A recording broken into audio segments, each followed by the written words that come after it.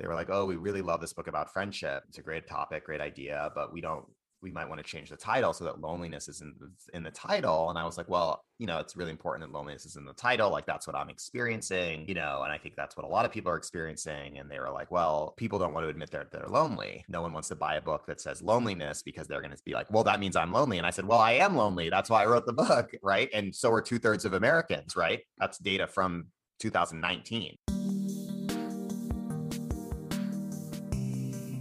Welcome back to the Career Therapy Podcast, where we help professionals navigate the emotional and promotional sides of the job search in order to stress less and earn more in their careers. My name is Martin McGovern, founder and lead coach at Career Therapy, and I'm excited to introduce our guest today. Please welcome Adam Smiley Pawlowski to the podcast. Smiley is an author, speaker, millennial workplace expert, and author of Friendship in the Age of Loneliness. Interestingly, my partner Liz was featured in his first book, The Quarter Life Breakthrough, years back before we even started dating, and our past guest Dev, the author of 50 Ways to Get a Job, is featured in his new book, where they talk about building real-life connections and all sorts of other great stuff. So definitely check out our previous episode with Dev, and when you get a chance, pick up Smiley's new book to hear Dev's amazing story in there as well. In our conversation today, we talk about loneliness at work, how to build meaningful connections, and what realistic expectations we should set for ourselves and others in terms of bonding in our careers and in our personal life. If you like what we're building here, be sure to subscribe and leave a review on iTunes. It really helps us spread these messages to other job seekers in need. And be sure to grab a copy of Smiley's new book and follow him online in the links below. That's all for the intro today, so without further ado, here's my conversation with Smiley. I was listening to your book and I was going through my notes for today. It's just so funny how small the world is, man. Like, I know Caesar connected us, but how my partner Liz is in your first book, like, so small world. And then also how you were talking about Dev in the book, and Dev was on the podcast. Nice. About like a year ago. He's one of my favorite guests. I love the stuff that he's doing. So it's just so funny how small the world is. Yeah, he really is. My favorite people, because like Dev's like an example of this, are just like he's just doing his thing. Mm-hmm. Like he's just not really like building a brand or kind of, like building an empire. You know what I mean? Like, yeah. There's some people that are kind of in this space or just like that are everything is all about growth or scale or kind of maximizing some sort of like reach and influence. And Dev just does projects that are cool that he's into and doesn't really give a fuck. And I just love that. I'm so inspired by that. Yeah. And like, you can't even find a lot of what he's doing, right? Like, yeah, exactly. Like that's the thing. It's like, and that's one of the things I want to chat with you about today is like, Dev would be a person I'd want to stay in touch with more, but he's not so active on social, right? So it's like, it's one of those interesting things where like, listening to your book and hearing your fun exercises and everything like that, I can't wait to dig into our discussion here, but there's just so much to that. And I think, I heard your kind of internal, should I build an Instagram following, or should I do the speaker circuit and all those different things? And it's just like, yeah, these are the questions as you kind of go down these paths. It's like, what kind of a world do I want to build around myself? So I'm super, super excited to chat today, but yeah, it's super cool. Like, and especially how small the world is, like how you've popped up so many times in the orbit. I'm like, yes, I finally get to chat with you. So I appreciate you taking the time. That's awesome. My pleasure. Yeah. Yeah. So for the convo and Liz's today, career, I'm sorry to jump. Liz, going. I'm so inspired by Liz, like, because I remember when she was just starting out, and like her work's amazing, and it looks like it's getting a lot of love and recognition. She's, it's so beautiful to see that, it. Yeah, she's crushing it, man. She's currently painting a mural in Pilsen right now. So just like really cool. And it's also funny with the social media stuff, because she's like, people are coming by and like taking photos and stuff, but it's like for a big brand and she can't share anything. So she's going crazy. But it's like so fun. Like she's running into like dozens of people. Apparently everyone lives in Pilsen. So she's like catching up with like dozens of artists who keep popping by. And yeah, it's super fun. Well, as we kind of just let it gradually go into the podcast here, there's no like hard start or anything. The one thing that, really stands out to me as we're thinking about this idea of loneliness, especially in the workplace, I'm curious what your thoughts are around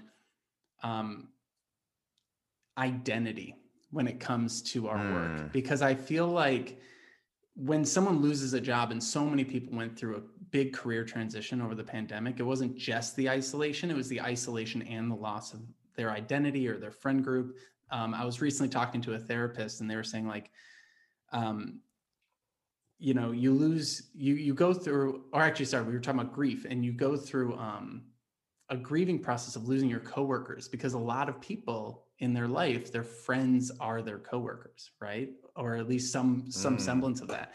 So I'm curious, in your talks and in your work and in your interviews and experience, what happens to folks when they go through a job loss in losing that kind of group that they sort of had built around them with their career?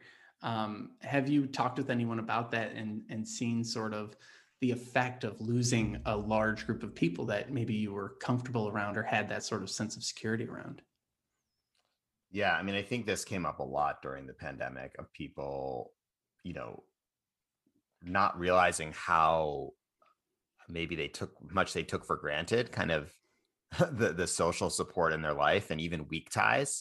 Weak ties are kind of people that maybe your coworkers, they're not maybe your best friend, they maybe aren't going to be at your wedding, but they're people that you see on a regular basis and you go have coffee with, have lunch with, have these moments with, and you actually are really important from the science to living a healthy and happy life. And I think a lot of people didn't realize how much they enjoyed those moments of chatting with their barista, or the bus driver, or seeing other people on their commute, or kind of having those regulars in their life. And I'll speak for myself, and just that, as a public speaker, last spring, of losing my entire business and my entire kind of calendar, both in terms of income, right? So there's like the financial loss there, but also the identity loss of, as a public speaker, and I travel, and that's part of how I gain meaning and how I have self-worth, of being able to go to these places and meet people and be in a room with other people and inspire other people. When you lose that seemingly overnight, it's really hard, and I had a lot of conversations. I actually, got started to be in therapy partly because of this, of feeling this, wait, who am I if I don't have this anymore? Who am I if I'm not getting on a plane? Who am I if I don't have these experiences, engagements that have really defined my life for the past 8 years? And I think it's really challenging. I don't think that there's a lot of kind of spaces to talk about it. I think it was really kind of actually beautiful that in many ways technology did play a role in giving people the space to have these conversations and come together and say, oh, I'm experiencing that too. I got together a group of folks last spring that were all authors working on their books during the pandemic, this author support group. And that was a really beautiful thing, because writing a book is really hard. It's something that almost everyone does alone. It's nearly impossible to do alone, but everyone does alone. And we got together once a week to kind of talk about our book writing process and to share resources. And I was kind of giving some advice from my experience, and we were having expert guest speakers every week.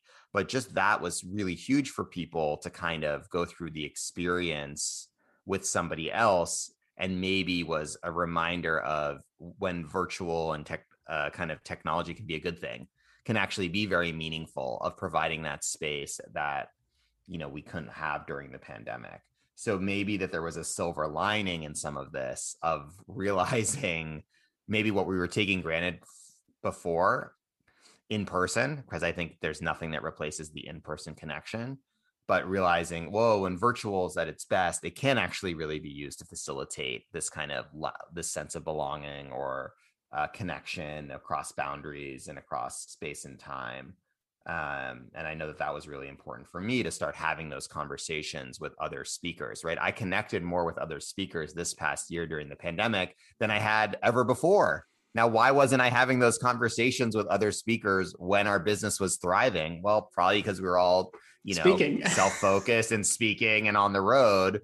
But those conversations I had this year were extremely valuable. Those conversations with other writers and authors were extremely valuable. So I hope that maybe a lesson from this experience this past year is that everyone's feeling a little bit lonely. We all need each other, and maybe we will remember that moving forward and really not take that for granted, and build structures of support and accountability community moving forward. But whether it's virtual, in-person, hybrid, doesn't really matter as much as the fact that like that's part of how we go about our businesses and our kind of lives.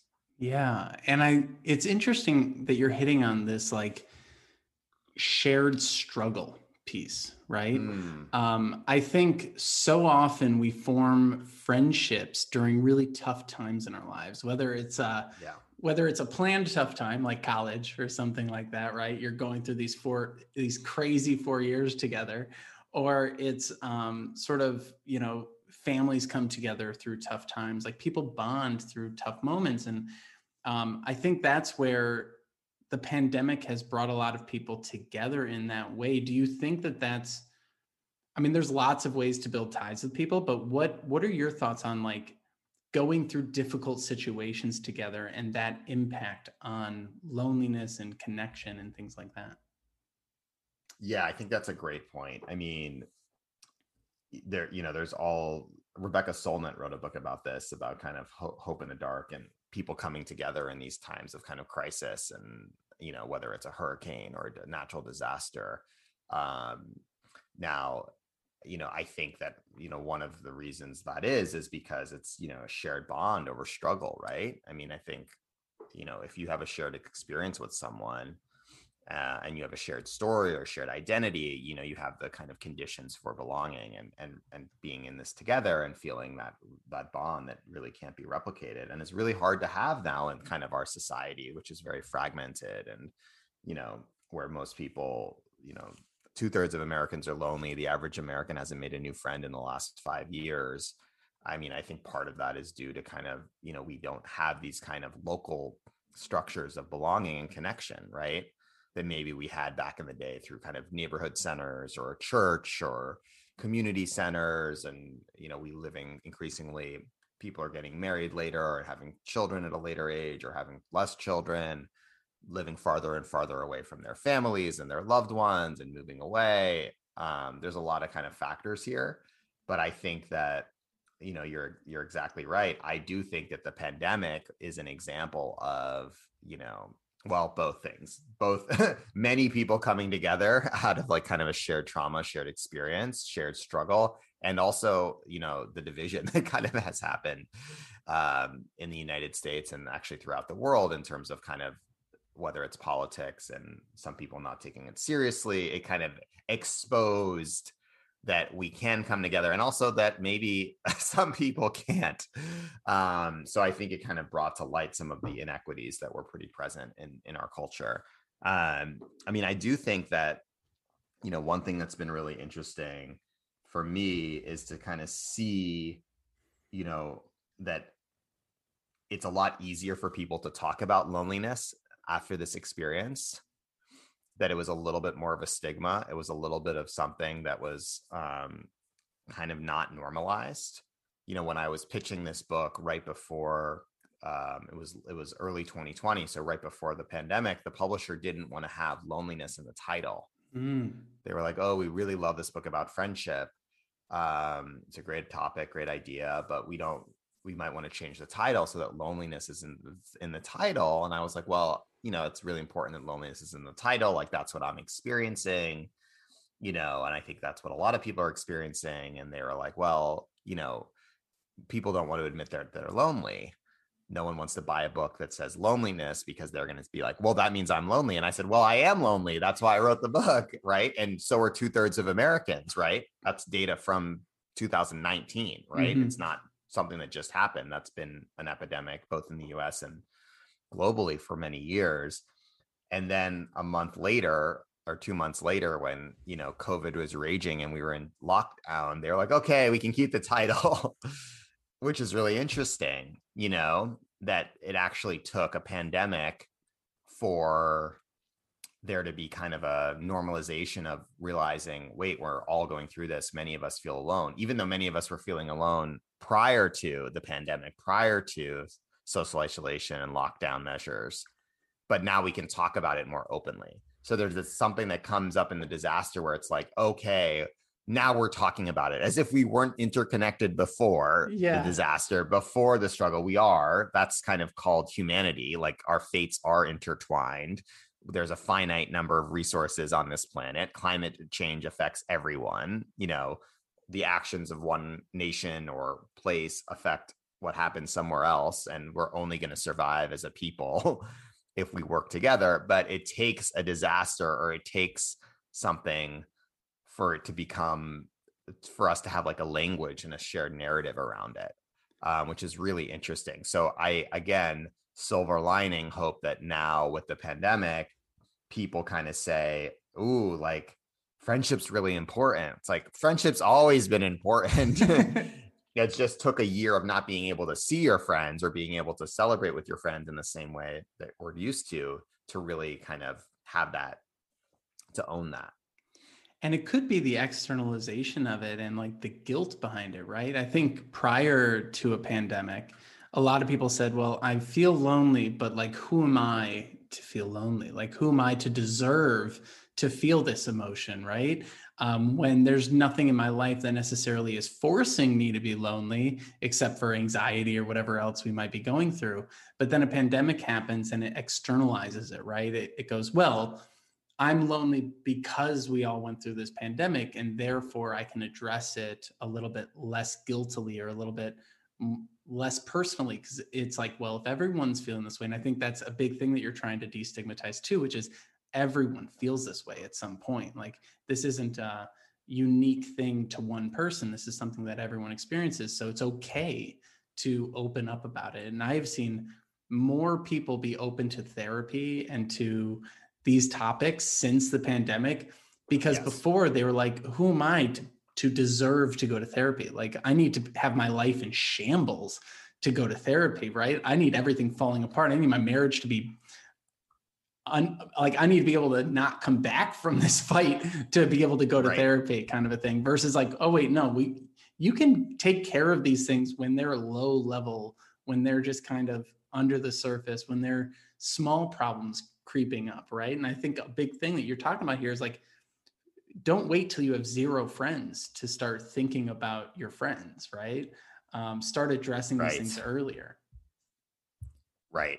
Exactly. I mean, that was for me. It was like, I kind of thought, therapy was something reserved for, oh, you have to be depressed, or you have to have some, everything's in chaos, or things are rock bottom, right?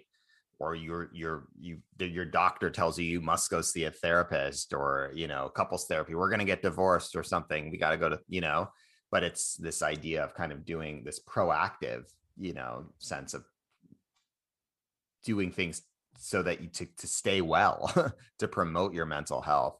And again, the same thing with the loneliness. The conversation around mental health and mental illness has completely changed in the past year. And we're talking about, of course, it took a pandemic for it to happen, but we're talking about all of these things that we weren't talking about a year ago. So again, maybe a silver lining of kind of realizing how many people were suffering from stress and anxiety, even though many people were struggling with those things before. Same thing with the workplace stuff, right? Employee burnout was skyrocketing prior to the pandemic, right? 70% of the millennials experience burnout.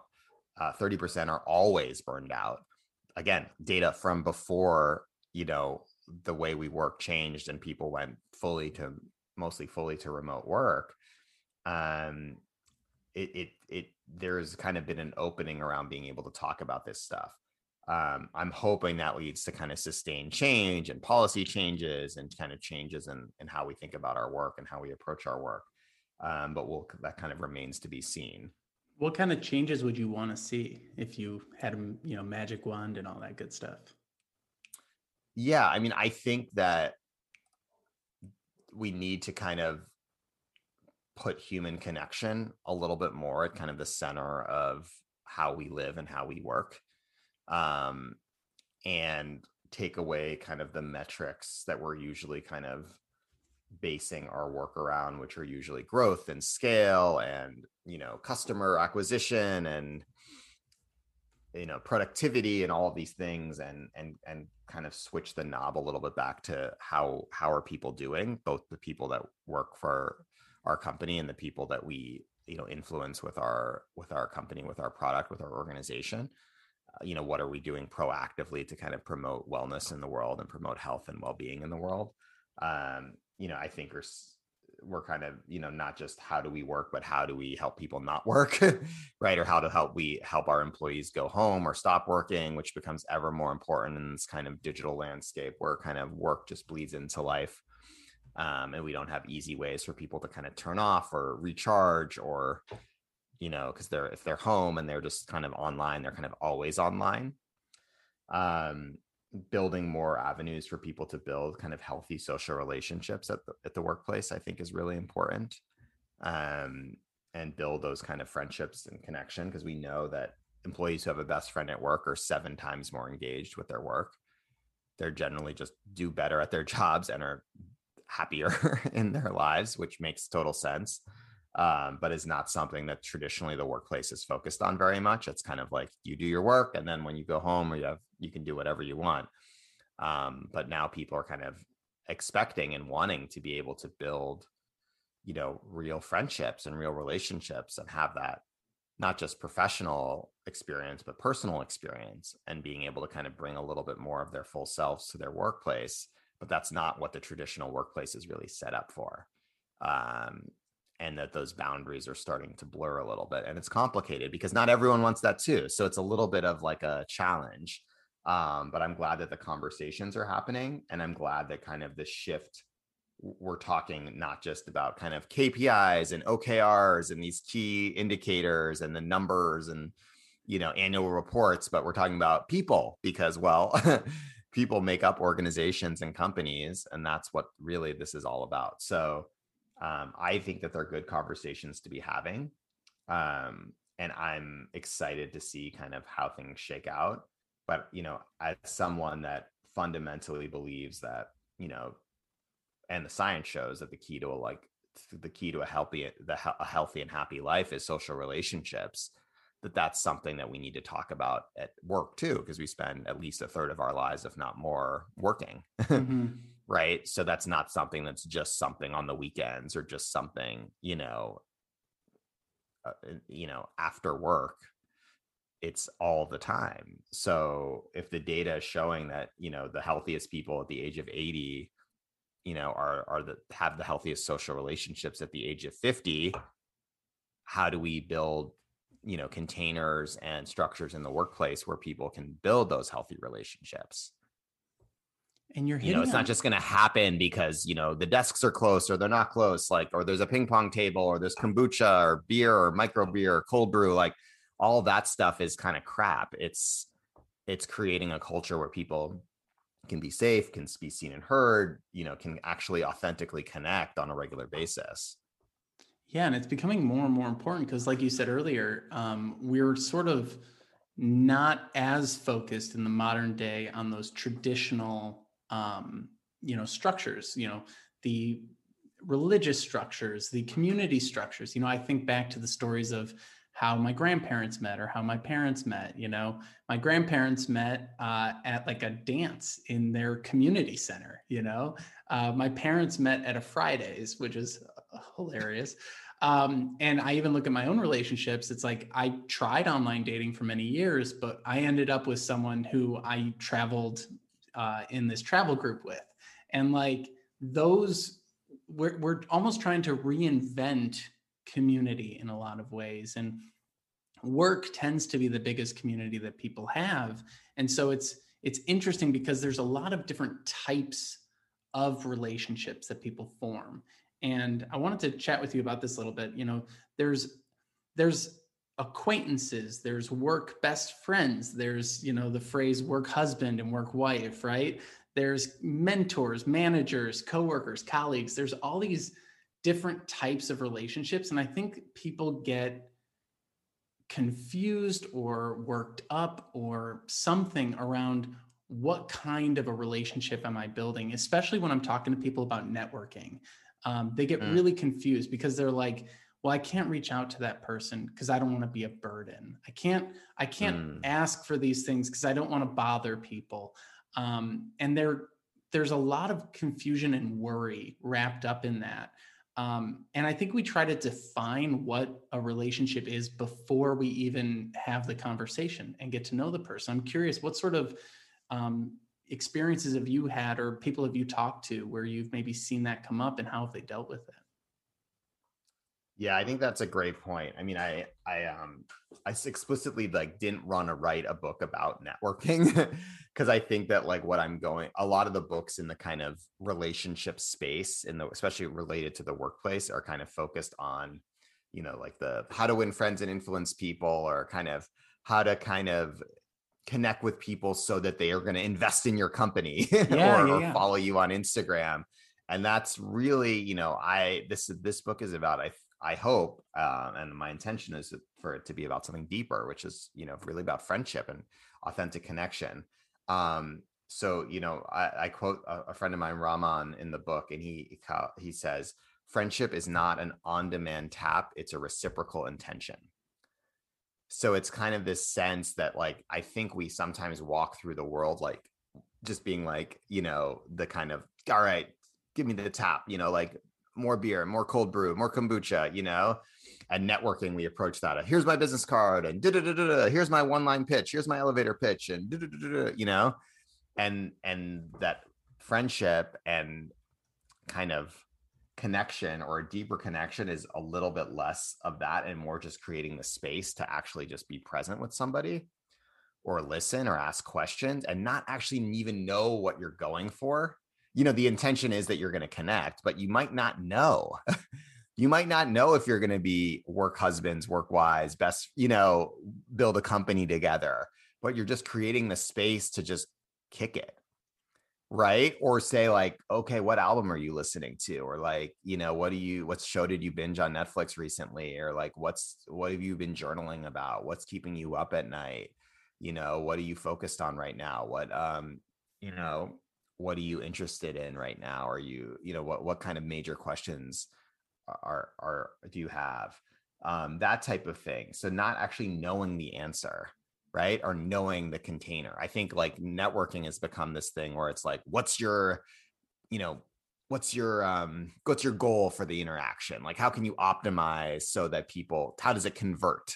Right, to a Mm-hmm. sales thing, or to get someone to sign up for your program or become a coaching client or whatever. And it's just like, okay, like, great. But, I guarantee you that not only will you have deeper connections if you let go of that agenda, right? Losing the agenda. You'll have, not only will you have deeper connections, you'll probably be more successful at actually, quote unquote, networking. Like, you'll get your goal achieved if you let go of it.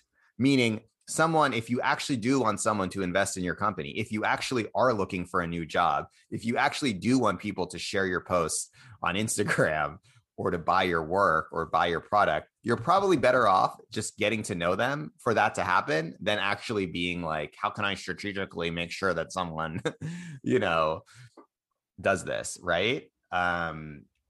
It's a little bit of like re-engineering it a little bit. I think that I know that I'm much more likely to help someone if I get to know them, or if I figure out who they are, if I get to just kind of think that they're a good person and see what they're all about. I'm gonna connect them with someone, right? I'm gonna, help them get a job. I'm gonna do all of those things, but not first.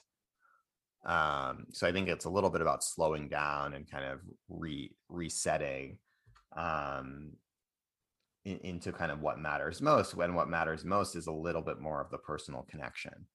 And it is a little bit more of, getting to know someone, hearing their story, listening, being curious, asking more questions, asking more interesting questions, than the typical kind of, what do you do? Where do you work? Where do you live?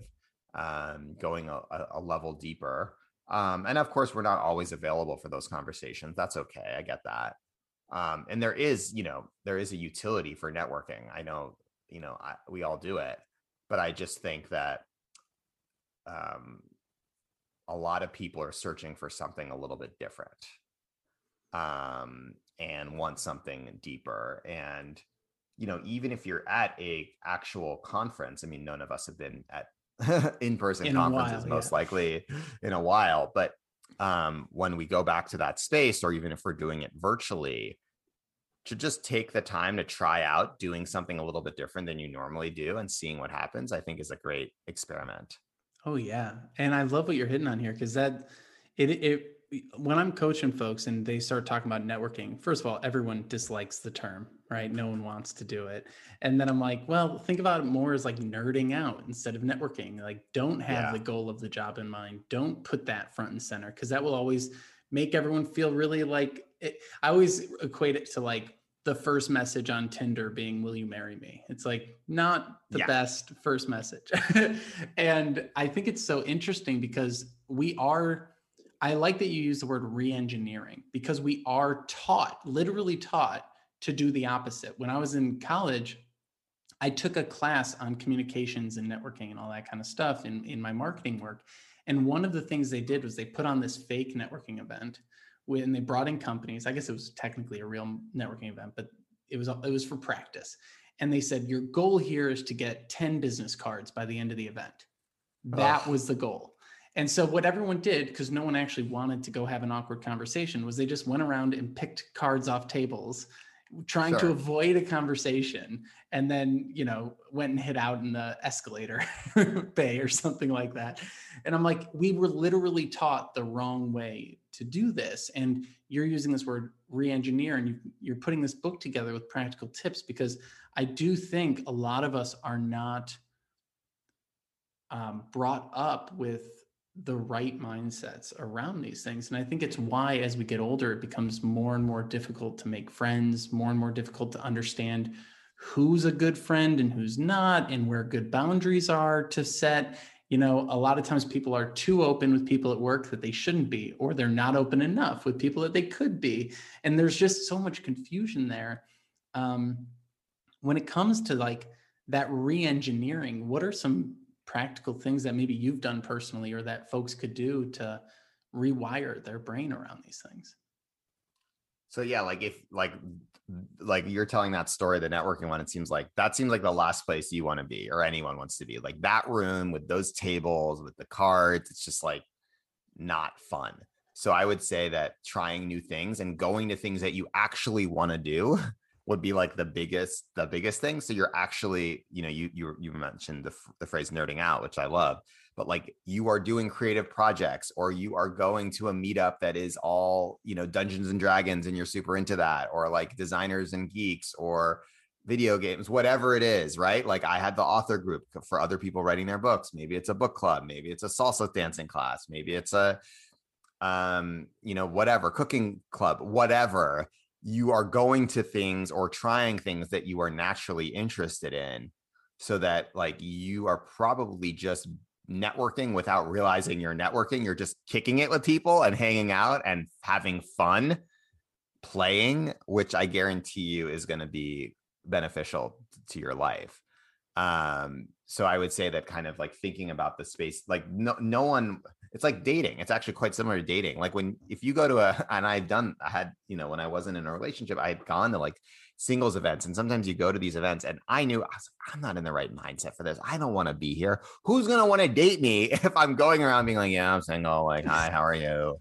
Yeah. What are you into? And it's just like, would I want to date me? No, I come off like a horrible person. I'm bored. I'm uninterested. I don't want to be there. I feel, I don't have confidence. I'm just like there because someone told me to, or I feel like I need to do that. So that's the last place you should be, right? Where I should really just be going to an event of other people interested in something else, and in something I'm interested in, right? And I'm more likely to actually meet someone there. So I think it's similar. I say in the book, try new things, um, ask more interesting questions. But I think, swim in a creative container. would be another one. If you think about it, when I think back of people that I've met that I bonded with, you mentioned kind of coming out of a crisis or struggle as one, I think is a big piece. Shared experiences like travel, whether it's study abroad or being on a trip together, because sometimes that leads to crisis, or like, oh my God, you missed the bus, or you don't speak the language, or it's a hurricane and you got to figure out where to stay, or you're lost, or going on a big hiking trip and you can't find the trail, or something happened and you're out of gas for your stove. That type of stuff is really bonding. But also creative projects where you're doing something with other people, because the creative process is challenging. It leads to roadblocks. All fear, overcoming fear comes up. I used to work in the film industry after I graduated college, and I was in New York, and you'd be on these projects together and they were so intense, 2 months of like seeing someone for 16, 18 hours a day together. And like by the end of it, you built these bonds with people because you're working on a creative project together, and it's special, and you're making art together and you're in the struggle together. So I think those kind of environments are really ripe for connection. And they're one of the reasons why I believe that the office is so important, even as we move to the remote hybrid universe, which is going to be somewhat of a factor of work probably for that forever of some kind. That like having those moments of in-person, collaboration, creativity, ideation, disagreement, just working on things together is fundamental to the human experience. It's not to say that it can't happen virtually. It definitely can, but I think happens in much more profound ways when people share space together. It really is different. Yeah. Yeah. And you can kind of have the body language, you can kind of experience things together. You have all of these moments of going through the ups and downs, and, people that have worked on a play together or a movie together or an art piece or a book or designing a product, being in a startup, like can all kind of probably, have that experience, can share what it's like to be in the environment with other people. You can't really replicate that. Which I think is why it's so great what you're doing in terms of bringing people together for career change. I mean, I think we make the wrong assumption that we have to go through all these experiences alone, or that other people aren't going through the same things. But I guarantee you, whatever you're going through or whatever you're building or focused on, other people out there focus on similar things. And to put yourself in a room or a virtual room with them is incredibly, incredibly powerful and useful.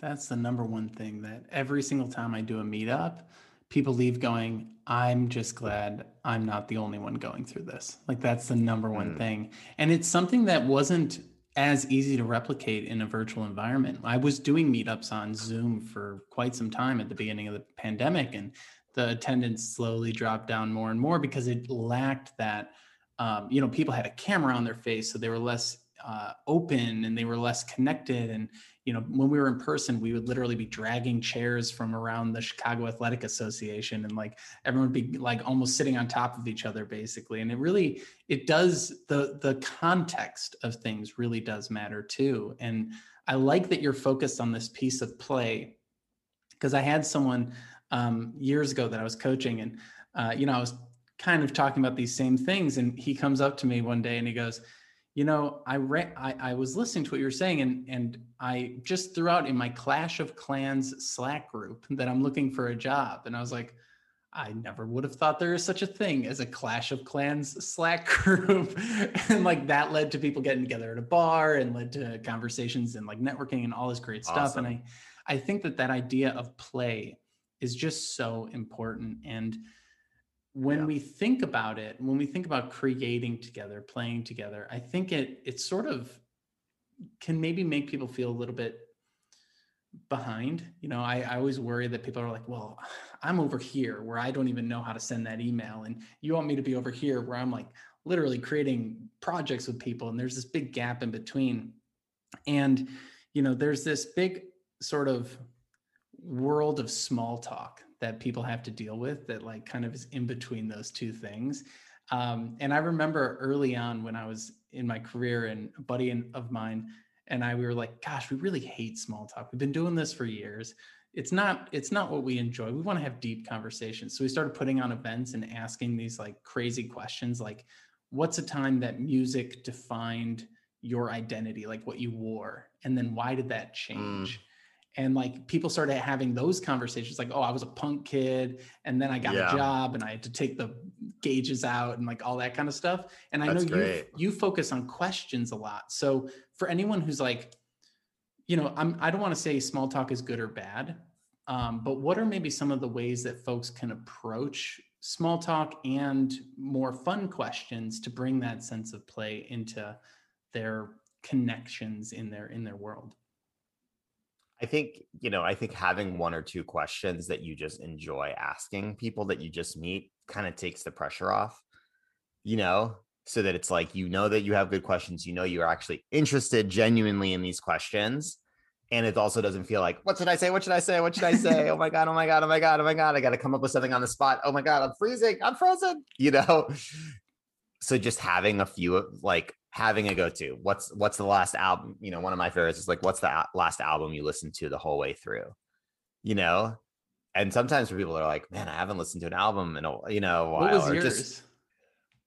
mine most recently would be the Black Pumas. Do you know them? I don't, but Black now I want to check it Oh, out. the great album, Black Pumas, self-titled. The album's called Black Pumas. They're kind of like psychedelic rock, soul.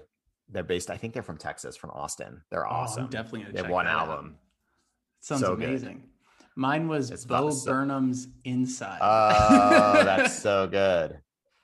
Did you see it? What were your But thoughts? but that's comedy. That's I guess it's an album. It's a comedy album. Yeah, yeah, it is. It Okay. is an Oh, I odd just sort watched of. that last week or 2 weeks ago. Yeah, it was What great. were your thoughts on it? Because I mean, that is all about isolation and loneliness in a way. Did you have any like reactions to it? I mean, I thought it was a really kind of beautiful portrayal of the creative process. um, I thought it was also kind of, yeah, it felt like very timely in terms of just showing what it was like for so many moments of quarantine and just feeling stuck. And Yeah. um, it was dark. It was dark, but also very funny. Yeah, and I think it did highlight, it struck a nerve at least in kind of what we're talking about here, which is people having a conversation around these topics, right? Yeah. And really fostering that in a way because um, whereas, maybe in previous years we would feel these things, but we wouldn't voice them.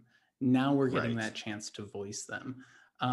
What are maybe some healthy ways that people can start leaning into these feelings in positive ways to use it as a way to sort of spark creativity and spark connection rather than to withdraw more? Because I do sometimes see that with folks who are feeling a little bit isolated, feeling a little bit lonely. Sometimes they double down on that feeling um, Right. and withdraw even more. What would you say to some folks who are withdrawing at this time? Yeah. I mean, I would say, first of all, know that you're not alone and that it's a really hard time. And that, again, I just come back to the data of nearly 2/3 of Americans feel lonely. Um, that's 2/3 is a lot of people. And especially for young adults and parents and working parents, these numbers have really skyrocketed in the last year. So I think just knowing that it's like, there's nothing wrong with you. This is something that many, if not most people experience. And to just, I like to kind of think of to just do a little bit of a baseline of, who are the people in your life that you really care about, and kind of start there. Cause I think a lot of times we're starting with like, I wish I had more friends, or I wish I was invited to all of these things, or I wish, all of these things were different. And we don't really kind of start with like, who do we have and who are we excited about? Or even just putting, I have an exercise in the book of making a friend map Yeah. and just listing a few people that are out there that you consider your people that you're excited about, even if you haven't talked to them in a while.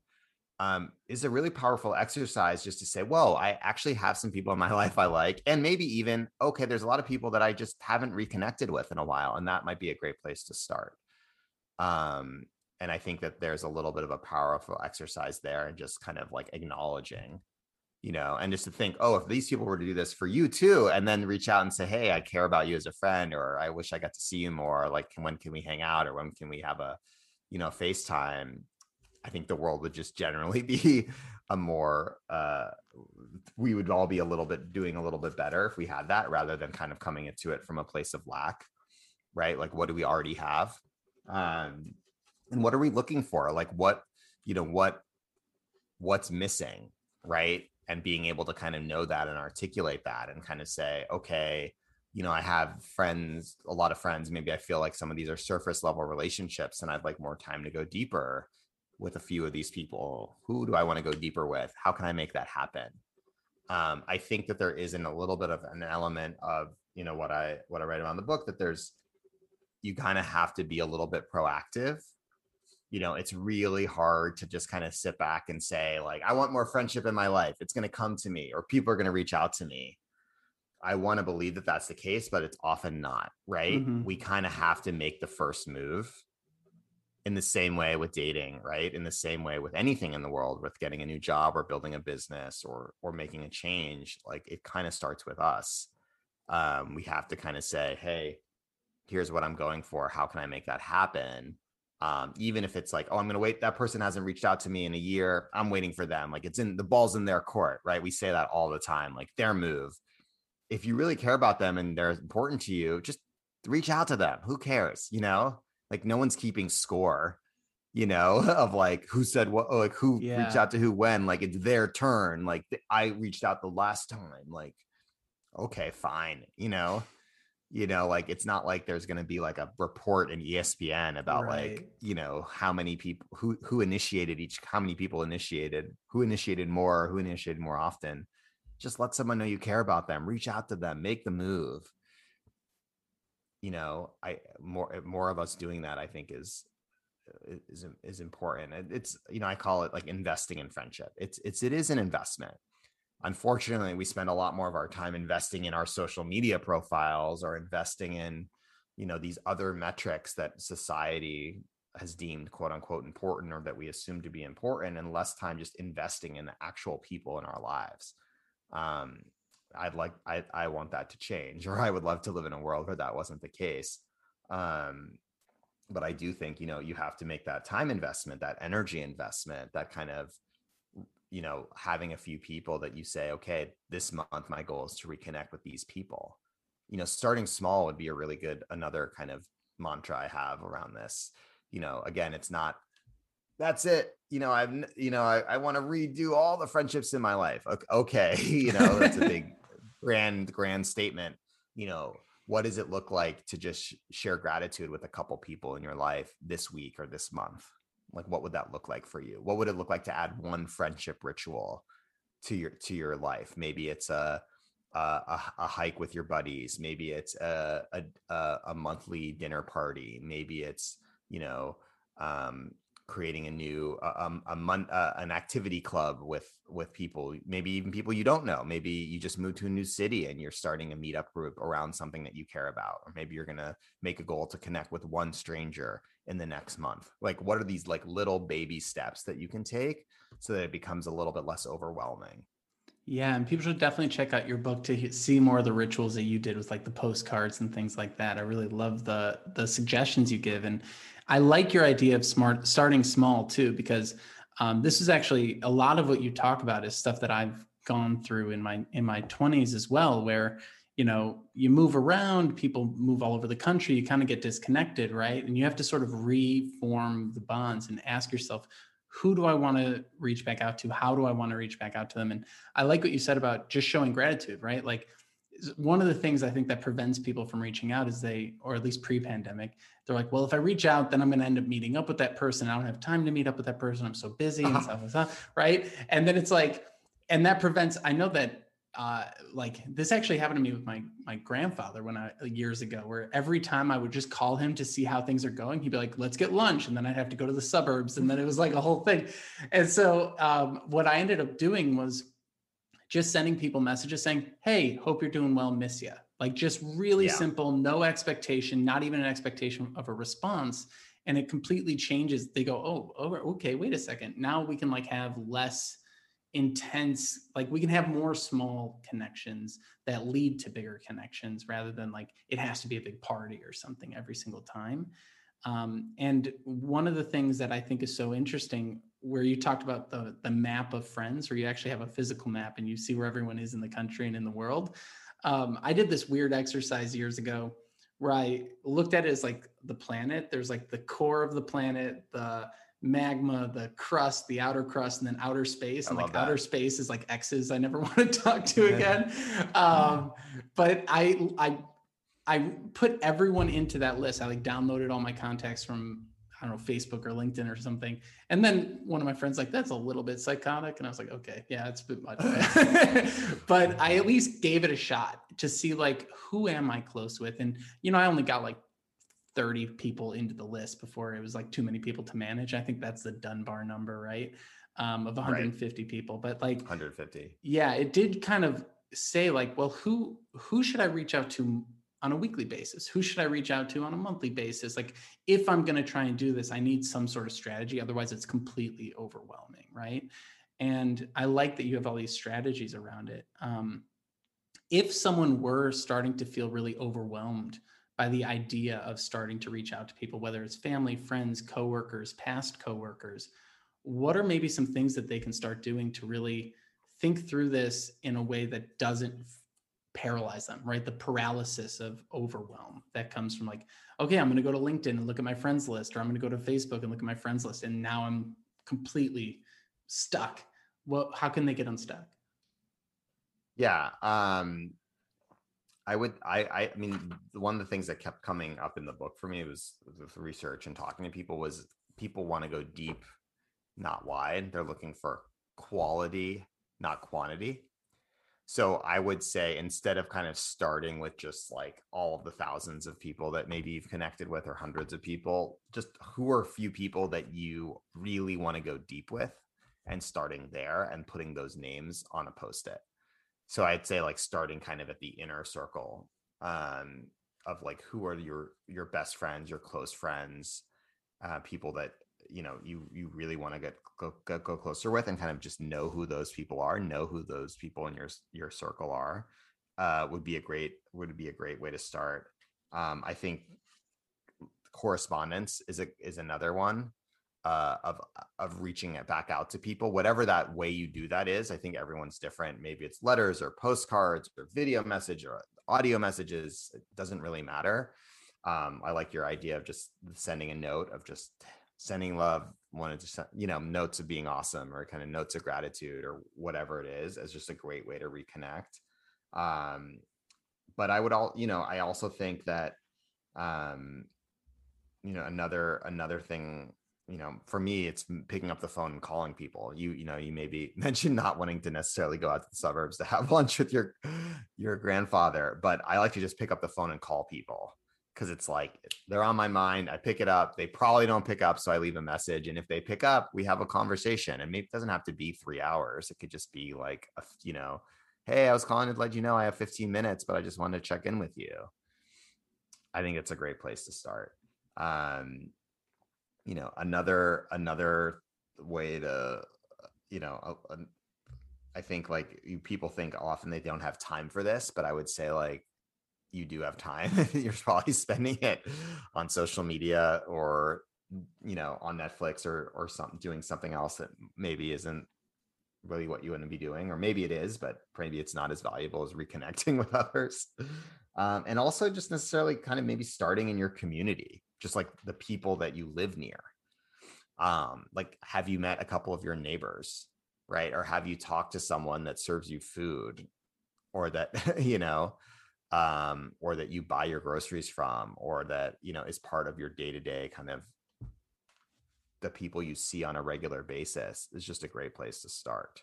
So yeah, kind of making it a little bit more accessible, and making it kind of more like, what does a day-to-day practice around this look like, less around like reimagining your entire existence and life.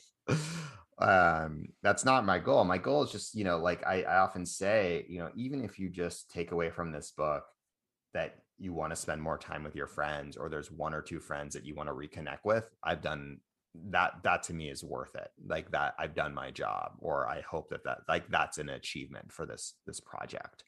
Um, it's not to kind of change the world. Everyone always wants to change the world, you know. Okay, fine. I'm not sure what that means. I just want to make people put friendship a little bit, value friendship a little bit more, put friendship more at the center of their lives.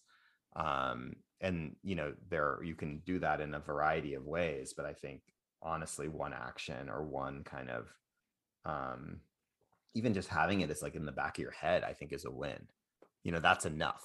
Mm-hmm. I think that people forget that. I think that we're oftentimes we have to do, you know, make these big, grandiose changes and change our whole workflow and change our morning routine and our morning ritual and, you know, become someone that meditates or become someone that uses a Peloton or all these major life, you know, realigns, you know, because some company wants our money.